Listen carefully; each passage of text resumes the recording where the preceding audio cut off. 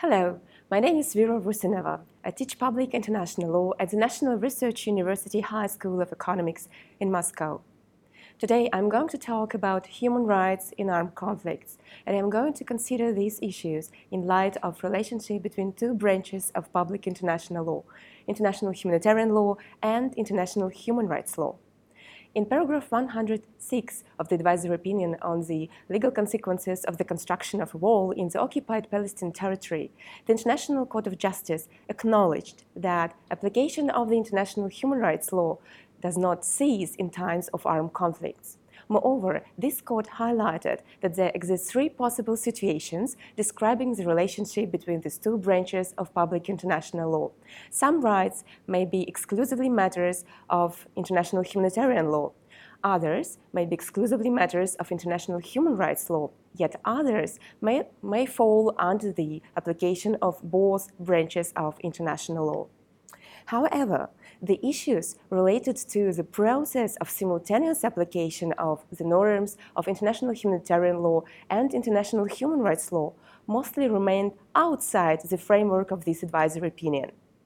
Today, I want you to glimpse exactly into this sphere of simultaneous application of these norms. Let us try out the added value of applicability of international human rights law in armed conflicts. What does it bring in comparison to exclusive application of international humanitarian law? These issues arise in all armed conflicts. Moreover, a mere technical possibility of military application of autonomous weapons, as well as artificial intelligence, brings up not only ethical challenges and problems of compatibility with principles of distinction and humanity. It also raises issues concerning algorithmization of applicable rules. Thus, a traditional question on which norms govern whatever situation in armed conflicts is nowadays supplemented by another one, whether these norms are able to be translated into the language of the computer cloud. A position of the main United Nations bodies, including the International Court of Justice, the case law of international, both universal and regional human rights bodies, and the doctrine allows to track changes in the assessment of the relationship between norms of international humanitarian law and international human rights law. Namely, a competitive approach consisting in choice of international humanitarian law as lex specialis branch paves the way to complementary one. Moreover, a legal analysis shifted from the level of branches of international law to the level of norms of these branches of international law. But how intensive is a mutual application and interrelation between norms of international humanitarian law and international human rights law? Do international humanitarian law and international human rights law still represent two absolutely separate legal regimes that from time to time are applied together? Or is there an integration between some norms of these branches of international law going on? In order to address these issues, we should firstly determine whether both norms of international humanitarian law and international human rights law do have capacity for this integration. First, a possibility of integration comes from an ability of the norms of international humanitarian law to serve as a limit for restriction of human rights. A theoretical construction that helps to apply international human rights law provisions in this respect is a concept of subjective public rights. Thus, norms, prohibitions and obligations of international humanitarian law along with provisions of international criminal law and the international humanitarian law itself, are able to participate and form in defining the limits below which human rights cannot be restricted. Second, international customs as one of the main sources of public international law are formed outside the division of norms of public international law into branches. So sometimes this division of norms are a little bit artificial and sometimes a little bit scholastic. A confirmation of this can be found in the results of a study conducted under the auspices of the International Committee of the Red Cross on customary international humanitarian law. So in this study, we can find out that a significant number of international customs are based on state practice and opinio juris, which actually can be qualified as belonging to both branches of public international law, international humanitarian law, and international human rights law. Third, the integration potential between international humanitarian law and international human rights law also follows from the current factual situation, when victims of armed conflicts started to seek justice in different international bodies which primary competence and responsibility was to apply human rights and not international humanitarian law. Frankly speaking, none of these international judicial and quasi-judicial bodies rejected such applications. Let's take the European Court of Human Rights as an example. Nowadays, its praxis reflects almost all armed conflicts with participation of the state parties to the Convention for the Protection of Human Rights and Fundamental Freedoms. So this list consists of so-called Turkish, Chechen, Iraqi, South Ossetian, and Ukrainian cases. Moreover, in 2018, this court communicated an application to the German government, and this application concerned an armed conflict in Afghanistan. Thus, the norms of international humanitarian law are even forced to be applied through the prism, through the light of international human rights law. All these human rights bodies use norms of international humanitarian law both implicitly and explicitly for interpretation of the provisions of international human rights law. Probably the only one exception can be found in practice of the Inter-American Commission of Human Rights, which decided that it is possible for this commission to apply norms of international humanitarian law directly. But this is, let's say, an exception. Thus, the principle of systemic integration codified in paragraph 3c of the Vienna Convention on the Law of Treaties is implemented thereby in practice. However, all arguments about the integration capacity of norms of international humanitarian law and international human rights law make sense only when the formation of common legal rules results in something new, when it changes the content of legal regulation in comparison to the situation when this content would be reduced to the norms of international humanitarian law exclusively. In this regard, let's consider how this integration potential could have been realized theoretically and which paths were actually taken by the international and national courts in practice. I'll proceed with 3 examples. So let me start with the most complicated case and consider negative obligations arising from the right to life. An integrated test of the lawfulness of the deprivation of life in armed conflicts could consist of application of provisions of international humanitarian law as a maximum limit for restriction of human rights, alongside with application of principles of strict necessity and proportionality arising from the international human rights law. But these principles, principle of absolute necessity and strict proportionality in armed conflicts should be applied in relation to different situations, so in relation to different purposes. And these purposes during an armed conflict can be, for instance, quelling of a riot or an insurrection, if we are speaking about hostilities, about combat situation, or we can speak about such purposes as stopping unlawful violence in respect of other lives or arresting of an individual, which is actually another story.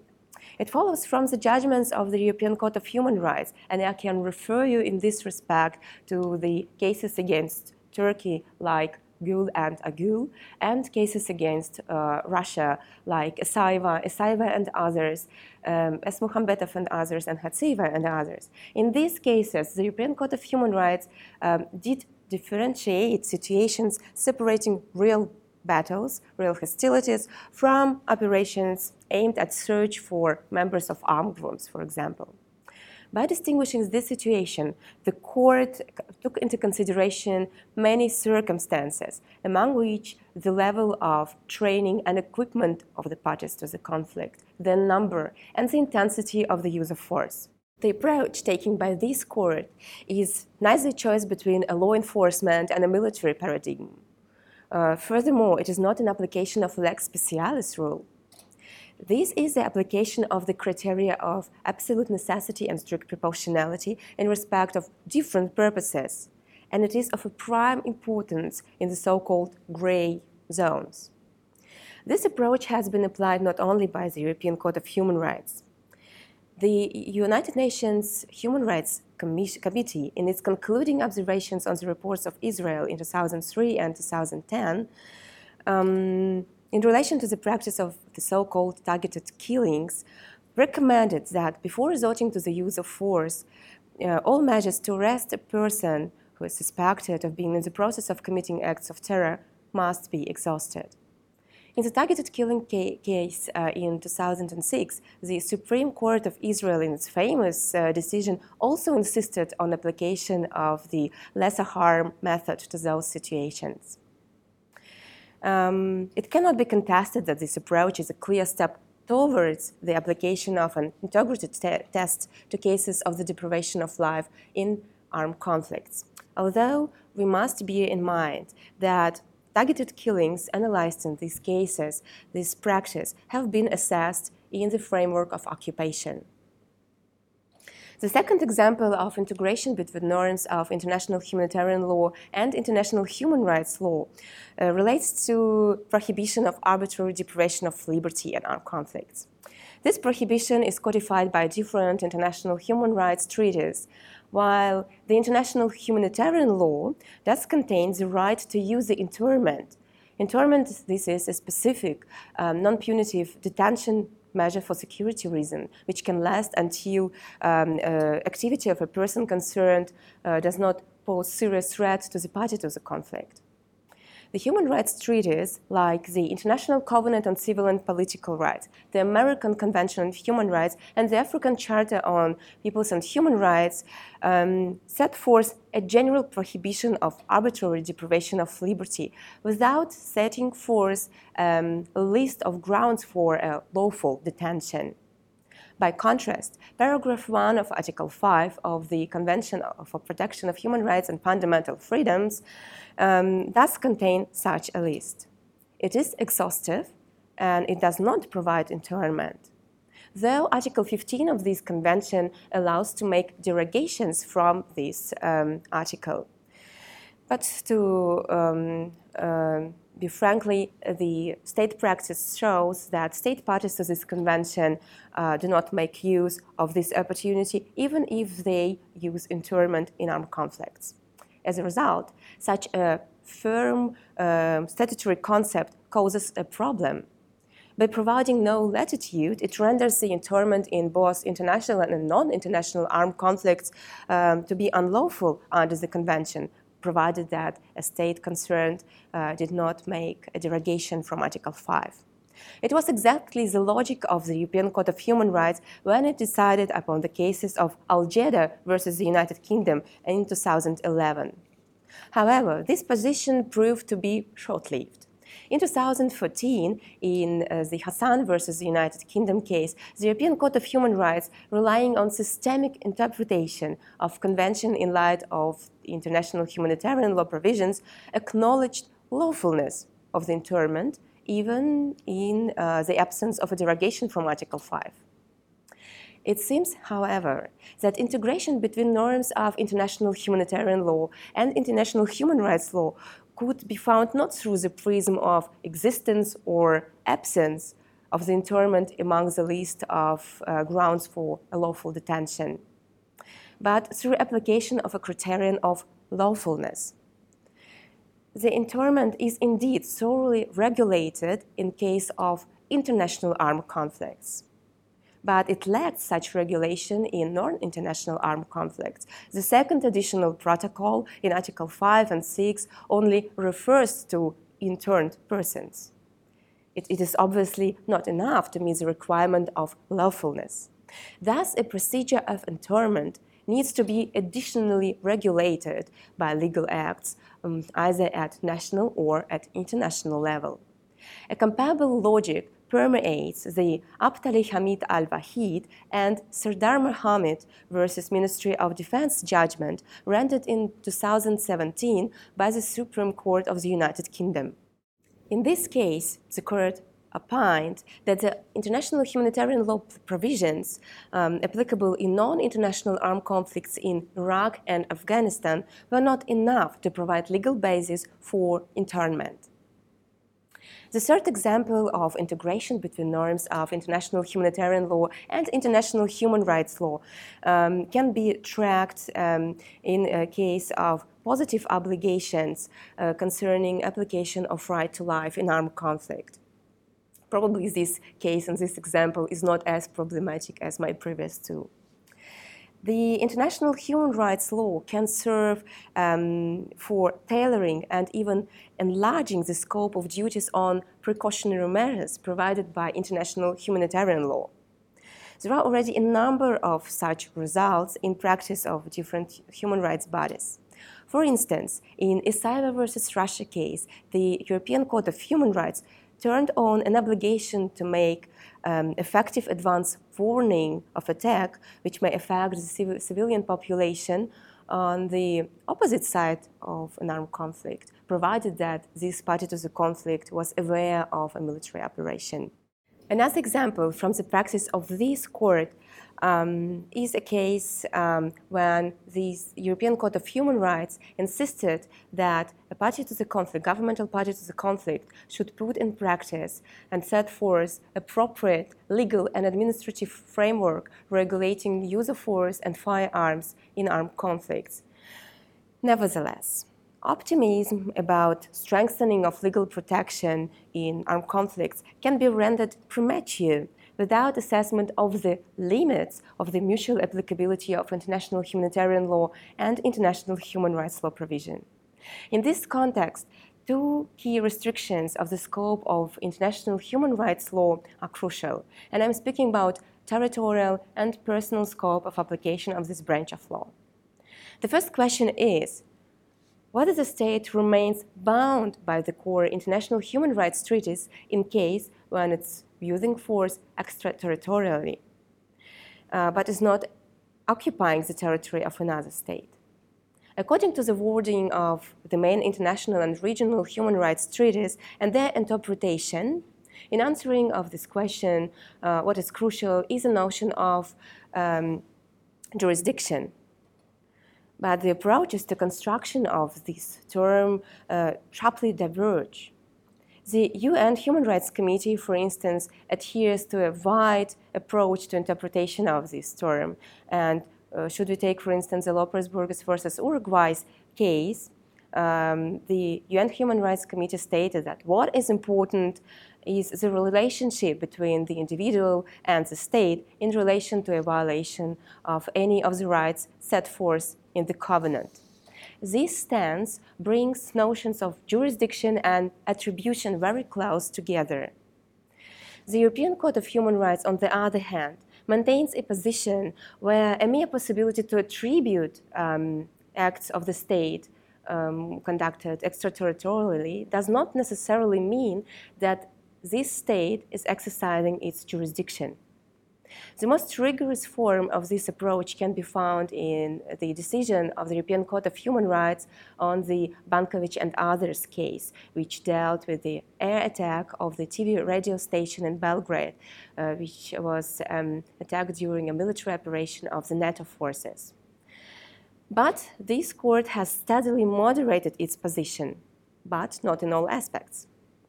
A question that still remains concerns qualification of military operations in lack of control over the territory, when acts are committed not in the limited space like a prison or a military base.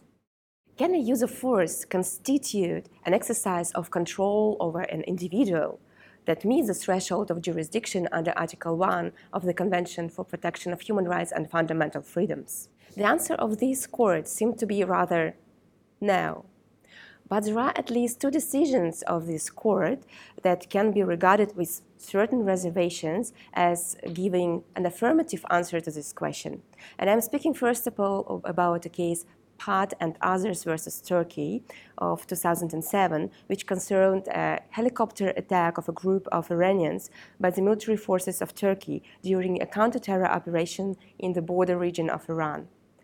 And the second case, which is Jaloud versus the Netherlands, which was decided in 2014. In this case, an Iraqi citizen was shot in Iraq at the moment when a car where he was driving as a passenger, by approaching the checkpoint at speed, hit one of several barrels.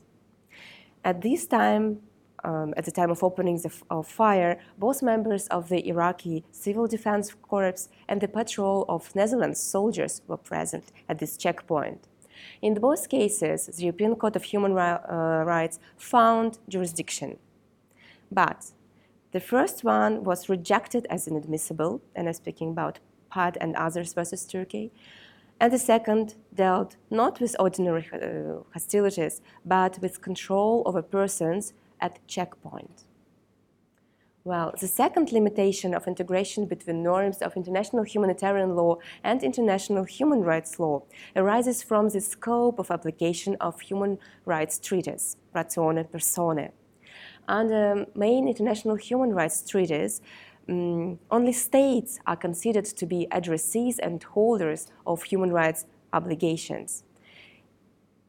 It means that in armed conflicts, only governmental side or governmental sides are bound by international human rights treaties. Nonetheless, this fact does not hinder application of international human rights provisions in form of international customs. During last 15 years, the practice of main United Nations bodies, including the Security Council and the General Assembly, faced significant changes in this respect, as these bodies have started to highlight a necessity for non-governmental sides of armed conflicts to respect not only international humanitarian law, but also international human rights law. Moreover, these bodies started to condemn such violations. International human rights law provisions can be also found in different agreements concluded by parties of non-international armed conflicts. So that all proves that the personal scope of application of international human rights law has been expanded by means of crystallization of a new international custom, imposing obligations to respect human rights norms on non-state parties to the conflict. In conclusion, it can be stated that integration of norms of international human rights law and international humanitarian law allows to raise the threshold of legal protection in armed conflicts. It happens without revision of international treaties, due to the changes of the vector of their interpretation and crystallization of new customary rules of international law. This signifies a new stage of development of international legal framework governing armed conflicts. I thank you very much for your attention.